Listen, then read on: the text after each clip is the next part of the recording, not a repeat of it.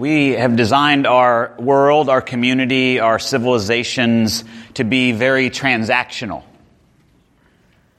Would you agree? Why do we have attorneys? To make sure that we have good transactions. To make sure that each party knows where the rules are, what they're supposed to give, what they're supposed to receive. And then, we have courts so that when people go outside of that, this transaction that has happened, where the transaction's been broken, then the court has to speak into that to make it right. We have laws because, we're making a transaction. Even like the speed limit, which I know all of you obey, is a transaction of sorts. You agree to go around the speed limit, and the cops agree not to stop you. That's supposed to be how it is. That's the law. You stay within the law, certain things happen. We have transactions. Even within relationships, we often have transactions that go on. I'll do the dishes if you take out the trash. Transaction. We're very transactional. And most of the time, we would like it to be quid pro quo, right? Which means what? What's that? This for that. Thank you. Another attorney in the room. I love it. Right, this for that. Or what's the colloquialism? Right, you scratch, I'll scratch your back, you scratch mine. Right, that we would have this equal exchange. Or, and again, a transaction. You go to the store, you give them money, they give you the stuff that you want. You've got to have enough money to do that. So very transactional. Oftentimes, especially in ancient times, religion was very transactional. Very transactional. The people believed if I sacrifice this, the gods will give me that.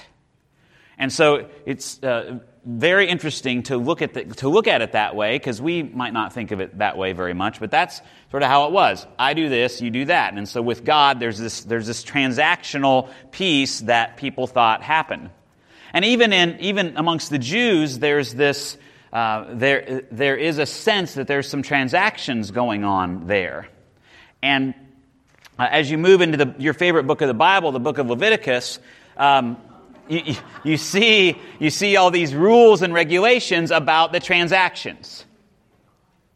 And what's interesting about that, and what some writers have written about that, is for most of us, we're like, why are there all these rules? Why all this writing? Why do they say it over and over and over again? But what we've come to think about that, or what some of us have come to think about that, is that it's actually a movement forward in the relationship with humanity and God, because the transactions are prescribed. The law is very detailed. This is how many doves that get sacrificed. This is how many bulls. This is how many bushels of grain. This is how many. It's laid out very logically, and so you know what your relationship with God is. Whereas in other what we would call now pagan religions, they didn't know what their standing with God was, or with the gods were. They just hoped that they gave enough to get good rain or good crops or whatever. And so there was always this guessing about the transactions. So the Hebrew people and the ones who studied the law and wanted to remain steadfast to the law, they understood that these transactions, and believed that, okay, we do this and we're in the covenant. We do this and we stay in the covenant. The writer of Romans, a guy that we know as Paul, his original name, anybody know what his original name was? Saul. Very good, biblical scholars, excellent. We're doing something right here. His name was Saul, and so he was a Pharisee. And what that means is that Pharisees were often people who worked with their hands, but were very devout Jews. Very devout Hebrews. They were people who worked with their hands. So we believe Paul was like a tent maker, like that he made tents and sold them. That's what he did for his livelihood. But while they were working with their hands, they would be talking about the law. They would be learning and studying and memorizing and repeating things and doing all that and seeking to very closely follow what the law said, what all of those things in Leviticus and all of that said, and trying to make sure that they were living up to the transaction this covenant transaction that they had with God. As Jesus comes onto the scene, he begins to have a disagreement especially with the Pharisees, not over whether the law is good or not, but in the way that their intention around the law. That they had made it into a thing unto itself. That it took on a life of its own. That it was being done not to please God or to bless other people, but basically then also to keep others out. There's a classic story about a silver spoon. Maybe some of you have heard it. There was an Episcopal church, and the women of the altar guild every Sunday prepared the altar. Presbyterians have a communion table, just so you know. We don't have an altar, but they prepared the altar, and they would shine. They had silver plate, silver chalice, and then they had this silver slotted spoon. And so the women, they would always shine that, put it out there. Priests never used it. It just would sit there, and every week they'd go back and shine it. So it was older women who'd been doing this for years, and they said, "Gosh, we need to recruit some new folks to help us." So they recruited a young woman in the congregation. She came and she said, "Well," after a few weeks, she's like, "Why do we do this? The priest never uses it." She's paying very much attention. What's this about? This slotted spoon. And so they said, well. The one woman said, "Well, my mom, did this before me. I don't know. That's just what we do. I was just taught that's what you do." So, well, where's your mom? Well, she's in the nursing home. Okay, well, let's go visit her. So I went and visited her. Well, what's the slotted spoon about? And the mom says, "Well, back when I was a child, we didn't have air conditioning. And we opened the windows. And there were flies. And the flies would jump into the chalice to drink the wine. And so the priest, before he would drink out of the chalice, would take the slotted spoon and would dip out the flies so he wouldn't have to drink flies. But we've had air conditioning for 50 years. And we don't open the windows anymore." Well, that's sort of how I think Jesus, in a more serious way, was challenging them that your rituals have just become empty. They don't have any meaning to them. They don't serve a purpose, really. You're just doing it because that's what you were told to do, not because it's engaging you in this. But Saul was a faithful Pharisee. And in the book of Acts, you read about Saul leading the charge against these folks who were following Jesus. They were part of what was called the Way. They weren't called Christians yet. And anyway, Christians was a derogatory term when it was first used, just so you know. And so they weren't called Christians yet. They were followers of the Way. Most of them were still Jewish. So Paul was given sort of a sanction from the Sanhedrin to go out and to persecute and to try to stop these people from spreading the news of Jesus. And so he witnessed and observed the stoning of a faithful follower of Jesus named Stephen.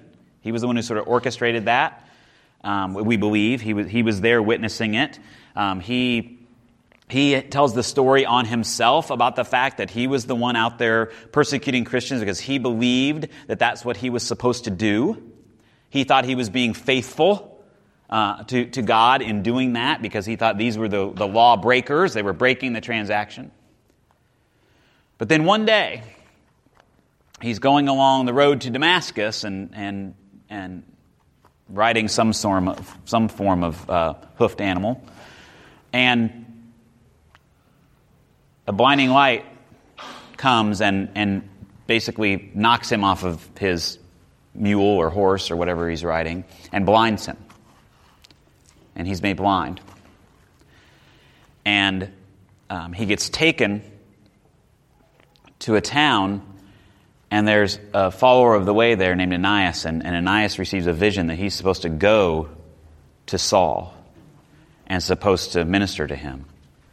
And Ananias is like, well, this guy's been killing us. Like, what are you talking about? But he goes, and as Paul Harvey says, you know the rest of the story. After a few days, Paul is able to see, and he is a changed person. He is now a follower of Jesus. He now has come to understand the way and so much wants for his people to hear this message, but he is also a missionary to the Gentiles, to those who would have been seen as outside of that covenant transaction by many, to bring them in to this covenant. I think it's ironic that he is blinded in order so that he can see. God uses who he is, even though Paul would say, I was going the wrong direction. He uses that, what we might call disobedience, in order to bring many other people into the fold. And so in the 11th chapter of Romans, as you know, we've been walking through Romans, and throughout the whole thing, it's really a treatise almost on, Paul wrestling with, are the Jewish people still in the covenant? Are they still saved? Are they still is God still favor them? All this sort of thing, even with this new teaching called the Way. And so in Romans 11, he reiterates again, I ask then, has God rejected his people? He's talking about the Jewish people. And he says in the strongest possible terms in the Greek, by no means. I mean, this is like HE double hockey sticks, no. I mean, that's the impact of it. I mean, you almost can't get it strong enough. I asked then, has God rejected his people? By no means. And then he says, I myself am an Israelite, a descendant of Abraham, a member of the tribe of Benjamin. God has not rejected his people whom he foreknew. Let me skip a bunch of verses. For the gifts and the calling of God are irrevocable. That's that steadfast love. Just as you were once disobedient to God, now he's speaking to the Romans, mostly Gentiles, just as you were once disobedient to God, but have now received mercy because of their disobedience. This is an interesting thing that Paul does here, is he's saying, the Jewish people went in the wrong direction. But God used that through his Son to open the floodgates, to welcome many more people into this covenant. You have received mercy because of their disobedience, so they now have been disobedient in order that by the mercy shown to you, they too may now receive mercy. It's sort of this circular logic. You got to love Paul like it's crazy. For God has imprisoned all in disobedience so that he may be merciful to all. That's a crazy sentence, isn't it? God has imprisoned all in disobedience that he might be merciful to all. The way I read that is that I am much more able to be graceful and merciful to somebody else when I realize the depth of my own messed upness. I'm much more able to be merciful and graceful to somebody else when I realize the depth of my brokenness, of my own disobedience, of my doing things that are not of the kingdom, that don't promote things that speak of the kingdom and God's steadfast love, even inadvertently. So Paul writes all that, and then he says, oh, the depth of the riches and wisdom of knowledge of God, how unsearchable are his judgments, and how inscrutable his ways. So if you're feeling confused, Paul's going, yeah, it's God's is a mystery still. How this all works, what this does, is still a tremendous mystery. But Paul says somehow he's using our disobedience in order to have mercy. As I read this and as I look at and I weigh that against all of Scripture and especially against the life and the death and the resurrection of Jesus, what I've come to see and believe is that our God is not transactional. Our God is merciful and graceful. Our God is steadfast in love for all of us. Because we don't perhaps get what we deserve with God. As Paul writes, I believe, all have sinned and fallen short of God's desires for them. But God does not push us away. God does not ever shut us out. God is always waiting and inviting us back into that relationship that we have walked away from. And so my message out of this is to say to you, no matter what you're going through, no matter what you've done, no matter what you've thought, no matter how broken you think you are never outside of being held in God's steadfast love. Never. And that is a message that we Christians, we followers of the way, we followers of Jesus, need to communicate everyone that we can. That everyone is welcome in this covenant. That everyone that God is in everyone's life. We believe that, but that to let them know that God is in there, welcoming them into this covenant, into this new way of life, into this new life. That isn't based on quid pro quo. That is based on a God who has made a covenant with us and will always fulfill that covenant. Yesterday, I officiated a service, a celebration of life for a 27-year-old young man. On Monday night, he took his own life. And he, I did not know him. He's a dear friend of a family here at the church, and so I was invited in to help with this service and did that, and it was very powerful for me. And what was inscrutable to me, and ununderstandable to me in some ways, was this young man was loved so deeply. He had a large family, caring family. He had a community around him that supported him and walked with him through things. And yet there was something in him. There was something in him that said, I'm not good enough. I don't deserve to live. I have no idea what was actually going on in his mind. Or maybe no one will really understand. There's no way out. The things I've done aren't forgivable. I don't know. But there's too much of that sort of thing going on in our world now, where even Christians are pushing people out, telling them they are outside of God's love and mercy. Oh, you can be inside of God's love and mercy if you just do this. They make it transactional. I don't read that in the Scripture. There's an invitation in the resurrection of Jesus. It's a free gift of grace to all people, inviting them to be healed and to walk with God in this steadfast love and mercy. And today, more than ever, people need to hear that. They need to hear that God has a place for them, that God created them in God's image, that they are holy and wonderful, and that no matter what they're going through, someone will understand and will know and will walk with them, and especially God. The door is always open.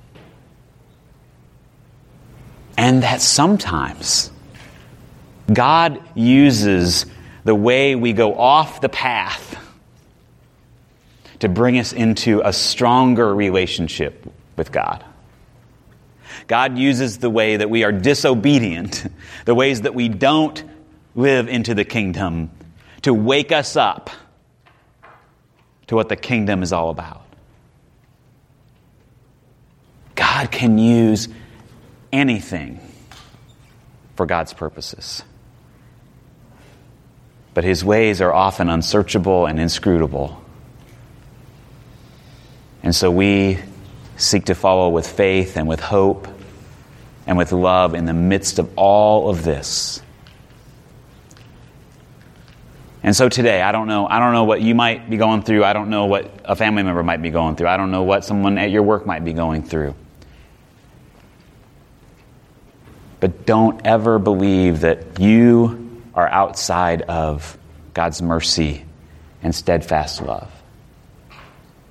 God is holding you and will never let you down. Amen.